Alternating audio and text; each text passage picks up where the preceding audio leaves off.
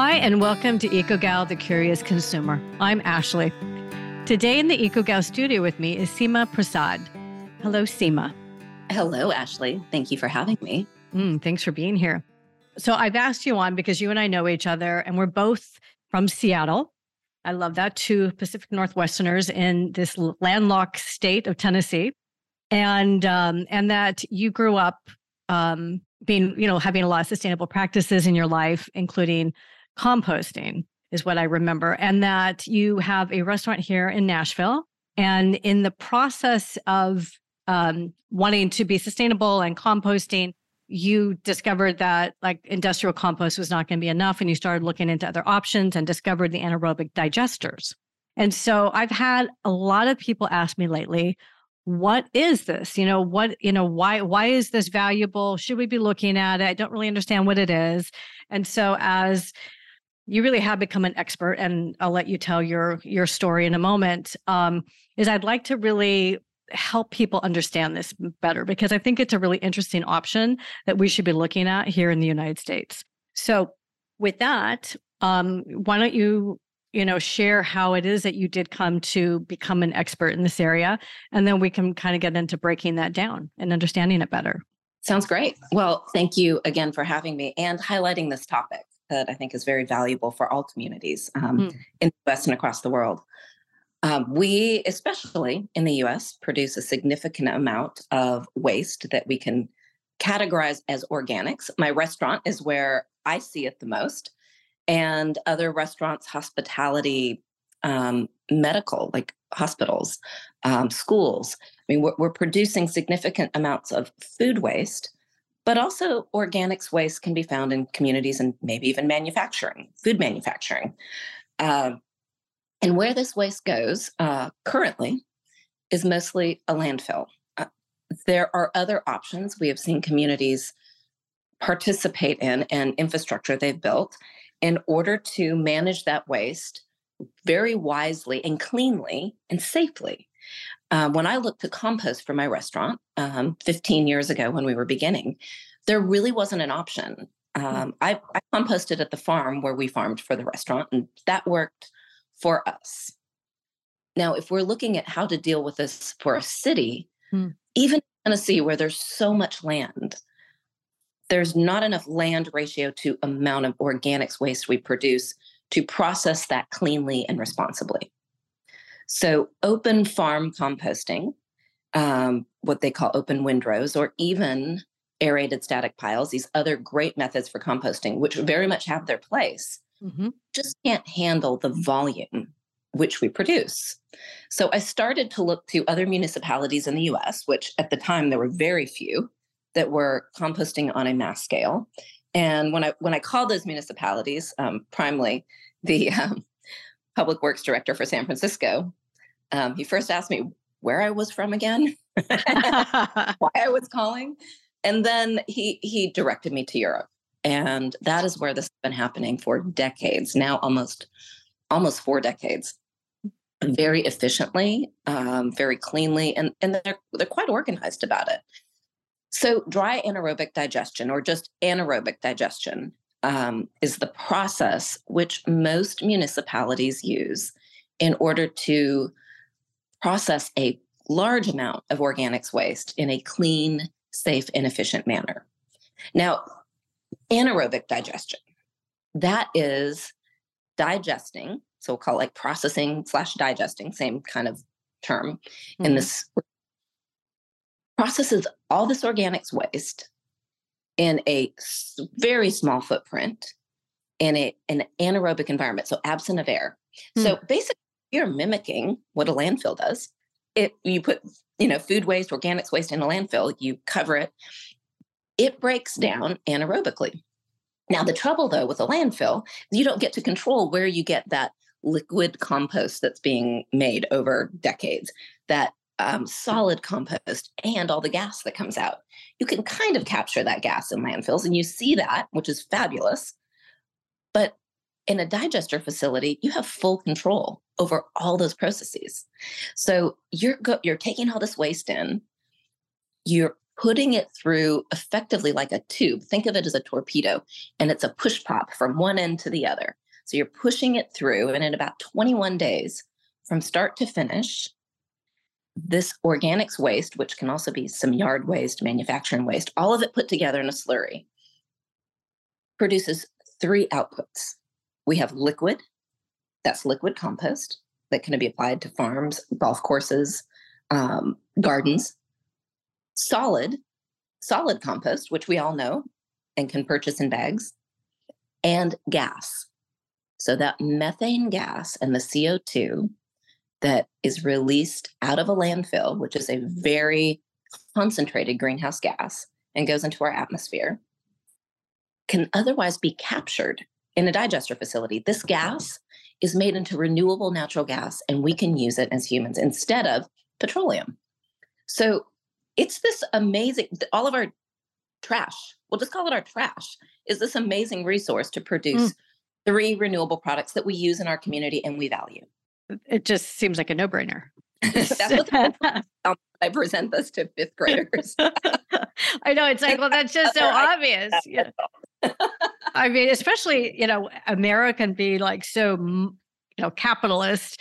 It's like, wouldn't you want to like get your greatest return on investment? And to me, this just seems like, wow, you get these three renewable products that you can actually utilize. So I'm curious to know, is it just because we're not familiar with things or with this particular process? Or is there another reason why this has not started to become more commonplace?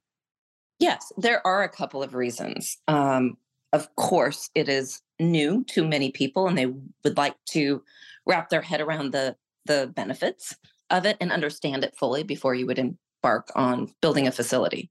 But here we have a different cost structure for how we deal with our waste, in especially Middle America. You're seeing these happen down the coastlines much more so, especially where land is more sparse. You don't have all the land to create a new landfill, or you truly just value the environmental consequences of your actions.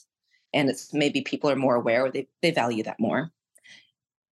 We are seeing it happen in the US. However, you see it happen where it costs the same to throw things in the trash, just throw something away, would to process this waste. So the cost to process this is, about $100 a ton. And if you are, as a municipality, only charging $30 per ton to throw away your trash, well, then there's not an opportunity for a business to be had.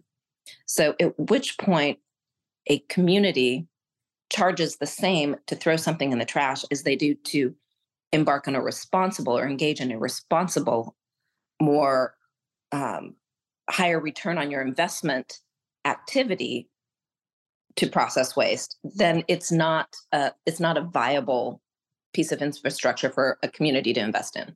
However, so working in sustainability, I come up on this a lot because it seems that we keep looking at the front end of it, and what we're missing is the back end. Like, actually, it may cost more upfront, but in the end, it is far less and a greater return on the investment, and better for humans and the environment, right? Because we are seeing there is a cost in the way that we've been doing things.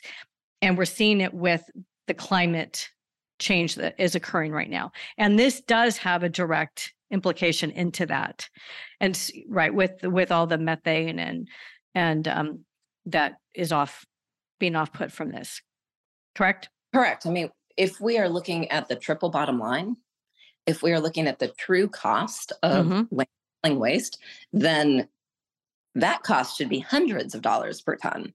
We are polluting communities where much higher incidence of cancer for everyone that lives around a landfill. Right. The groundwater is polluted. The air is polluted.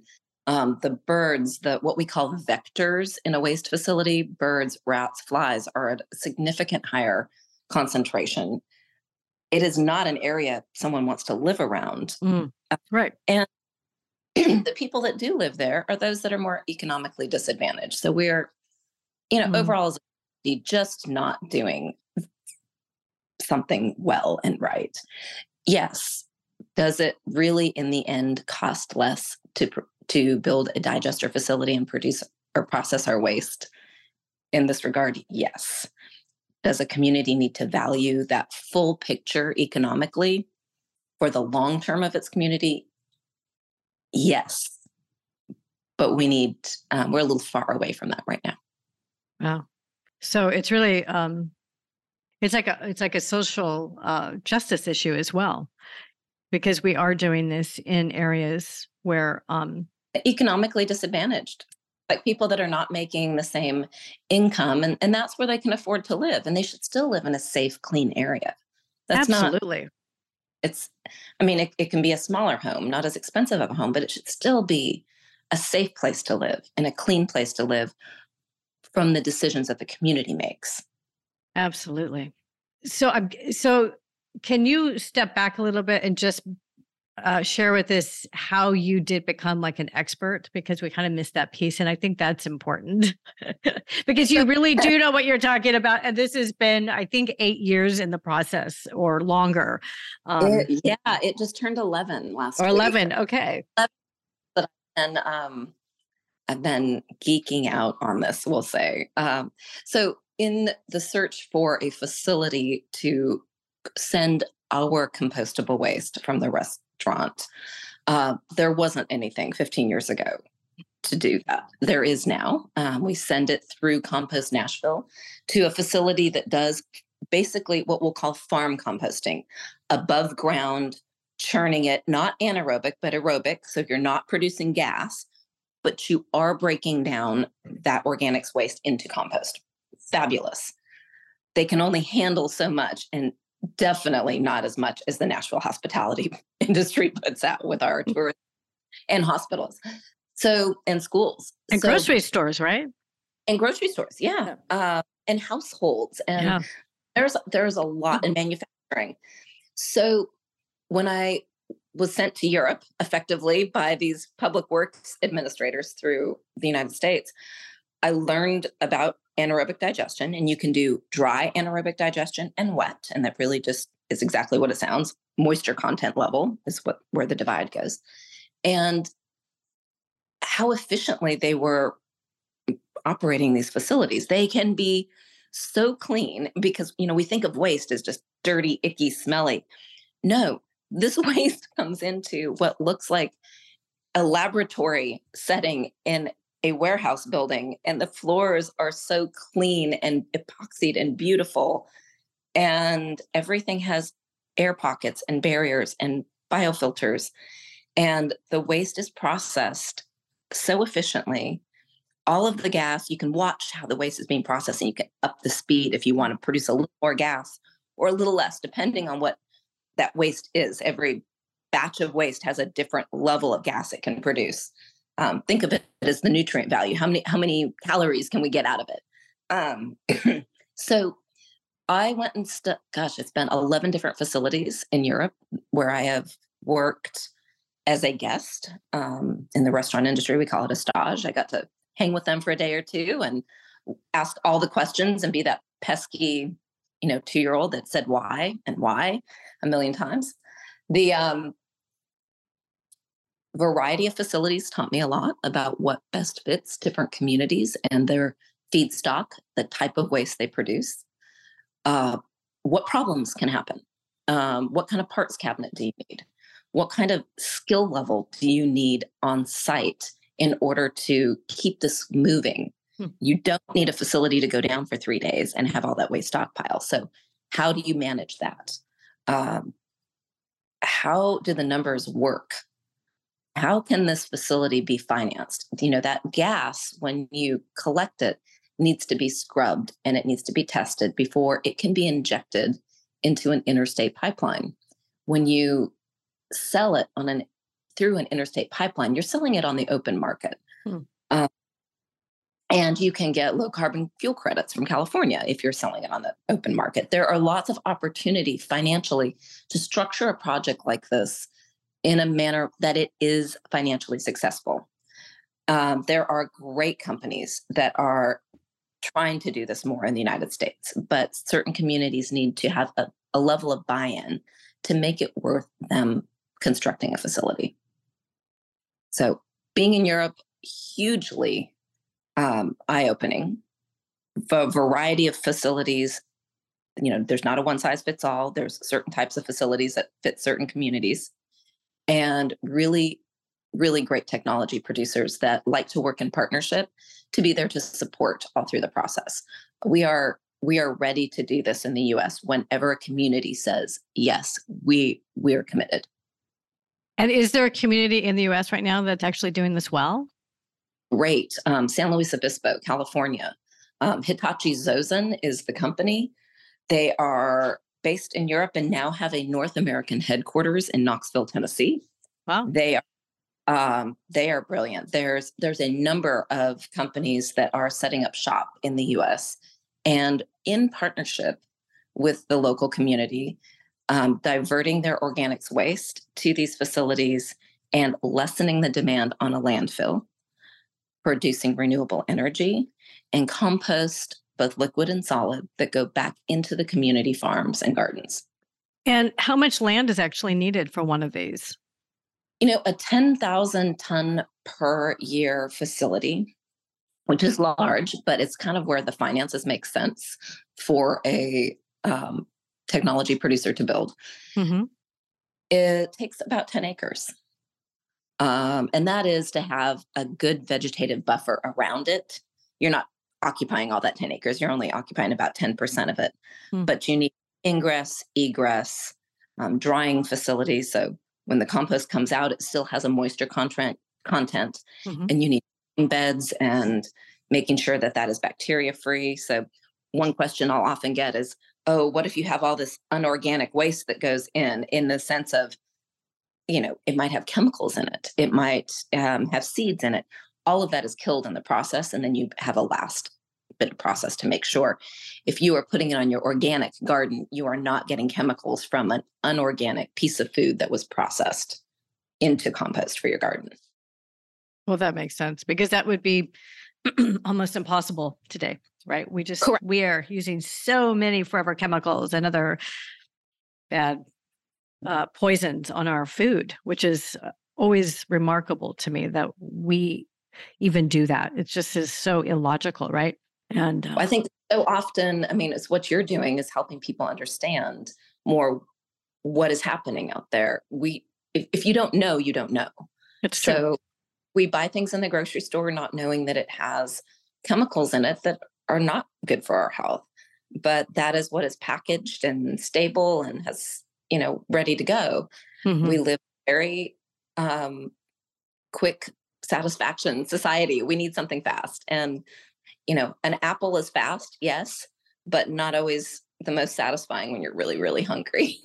And something else that is possibly partially processed and has a lot of chemicals in it that, in the long run are definitely not going to aid our health. Right. It's like empty calories and empty nutrition, right? It just has that. We've gotten into the US of basically providing our bodies kind of what we crave as opposed to what it is that we actually need, which is why I think our health in the US has really declined. There's such a connection here. Well, and we've also, with more monoculture and just large scale farming, we are, mm-hmm. and farming is a business and they are truly trying to maximize yield over nutrition. Right. So when we do that, the tomato that you get at the grocery store is not the tomato that grandma grew and gave you on a sandwich when you were a little kid. It doesn't have, and honestly, what's really fun is to take those two tomatoes and analyze them in a lab and get vastly different results and project to do with children, actually. And I really like that 5th grade age where talk about anaerobic digestion, why that makes sense, and infrastructure and a community and why we make certain decisions. And so we get into civics a little bit, but we also get into gardening and nutrition and choices that we make. And why do we go to a farmer's market? Why eat seasonally? Why do we not eat anemic looking things that say that they're tomatoes in the grocery store? Yeah, it's just not worth it. If you're going to put something in your body, let's put something in that's giving you good nutrition and building your immune system. And they get it. Yeah. Fifth graders get it. So everyone gets it, but that's an age where the bulb starts to go off. And it's a lot of fun to get their input and their feedback on what they think we need to do in our community. I love that. And so just going back to thinking about like how much land is needed with the landfill, like how much land is needed for a landfill? Is it about comparable or more? 10 times the land easily. But also you are putting everything in that landfill, everything. Right. That's true.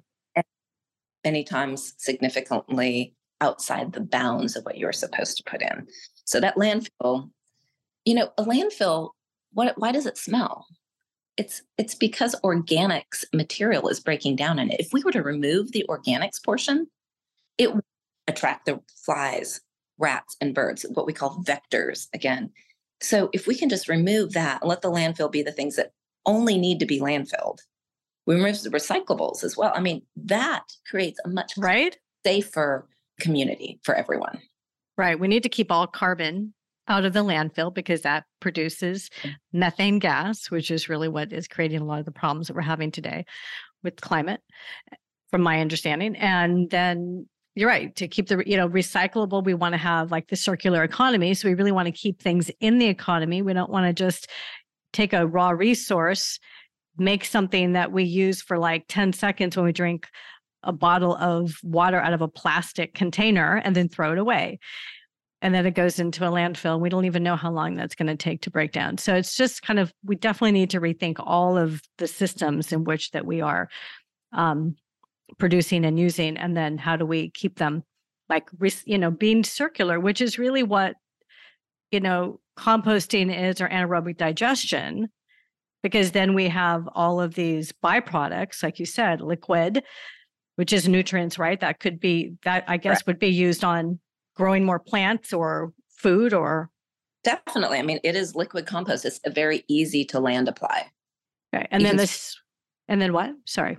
You're able to spray it. It's really, where we found it to be incredibly helpful is Metro Public Works. Like you just have a public works department that has a tank on the back, just like in water, as we see in the summer, they can spray this. They're not spraying crops, like edible crops. This is all vegetative material that they are trying to keep alive in medians and in parks. And it's a great use of it. So our Metro Public Works would no longer be purchasing, fertilizer from any other source. It would be from the waste from our community. I mean, that's the perfect example of a closed economy and a circular economy. Right. Right. And then we have the soil, right? It's actually rich in nutrients again. It's no longer like this dead dirt or very low nutrient soil.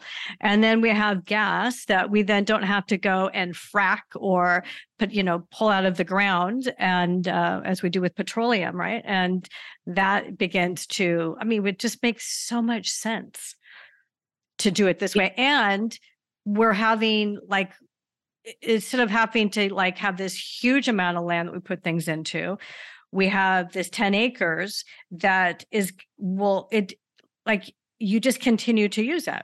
It's not something like the landfill gets full, which is about to happen in Middle Tennessee, right? We're shipping all of our trash down to, I think, Murfreesboro right now. And that landfill is about to be full. And then it's going to have to go even further, So that's costing a huge amount in who's driving the truck and the petrol for the truck or the fuel. And then, there's just all these costs added in that we're really, again, not looking at. It's costing so much more, truly. And, it is that pivot or that moment which a landfill fills up and you have to start looking at added costs, that structure like a digester becomes part of the conversation. So this Monday night, Metro Public Works has a meeting. They have the waste meeting, and it's constantly a topic But, these really work best when there's a public-private partnership. So the public is having the conversation is encouraging. The fact that private is here and waiting in the wings to pull the trigger, at which point it makes financial sense, and the public is committed enough to truly participate. We're on the edge of it. We've made huge progress in the 11 years. I used to be looking like I had 3 heads when I brought this topic up at a metro meeting. And now I hear, tell me more about how it works. So huge progress. We will get there. It takes a good decade for a community to change its habits. Even when we do get there, it's typically commercial, industrial, institutional waste that has the buy-in first. And we have plenty of it. We have over 1 million tons of organics waste in the greater Davidson County area, the metro area. And the facility we would end up constructing would only process 100,000 tons of that waste. So 1/10 of what we estimate that we have produced right today. If we are able to build this facility in the next few years, the ability for the landfill that currently exists would have a significantly longer life. Once participation increases to the 100,000 tons per year that facility can handle, which would need to in the first couple of years in order for that to make sense to build, we as a community will see a shift. If history in other communities and their process proves true, we will see a huge shift. It becomes available to households to divert your organics waste.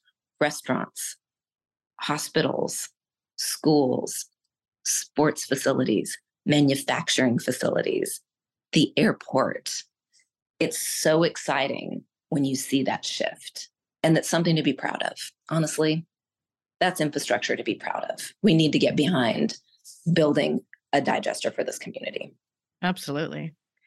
It's just everybody wins.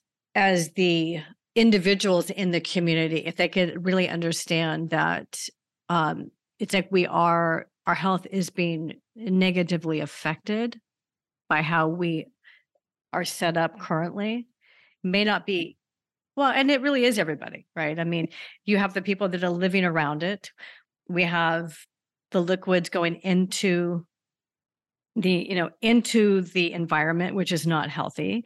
We have the off-gassing, which is, climate change and the greenhouse gas, right? It's just we have too much greenhouse gas and we're not able to draw enough down. And we really need healthier, we need healthier farms, soil to grow more food. There's just so many, there's just a lot of, as you're talking, I can just see how all of changing all of these systems really is going to be so valuable for everybody. It's definitely, and it's valuable for the landfill company that's operating the current landfill. They have more space for longer and has more control over the negative effects of their actions with the organics waste producing vectors. They are seen as a cleaner business doing a real service for the community. Separate the organics waste to a digester that produces a great service for the community. It's the greatest for all, including business. This is not just about citizens' welfare. The business thrive as well. This is a win-win in all regards. Absolutely. Wow. Thank you so much. You've really shed a lot of light on this. And I just have a much greater understanding of it. So thank you. I'm excited to see what happens here in the city and, and watching that actually come into fruition. I do believe that. I think with the right knowledge comes the responsibility. And I really think that there are really good people that are here that want to see that happen.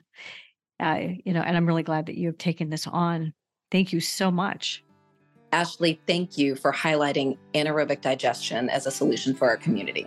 Well, and thank you for bringing your expertise and helping us understand it in the way that you have. Really appreciate you.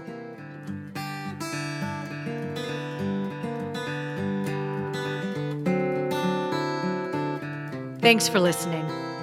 Sharing the show or an episode that really resonated with you, with friends or on social media, is always appreciated. For podcast updates, please subscribe at ecogal.tv/subscribe. Graphic elements and logos courtesy of Linda Cornelius. Audio editing by Danielle Mikesell. Our theme music was created by Taylor Pye.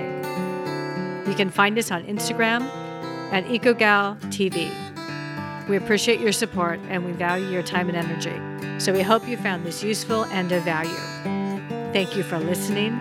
See you back here soon, and until then, stay curious.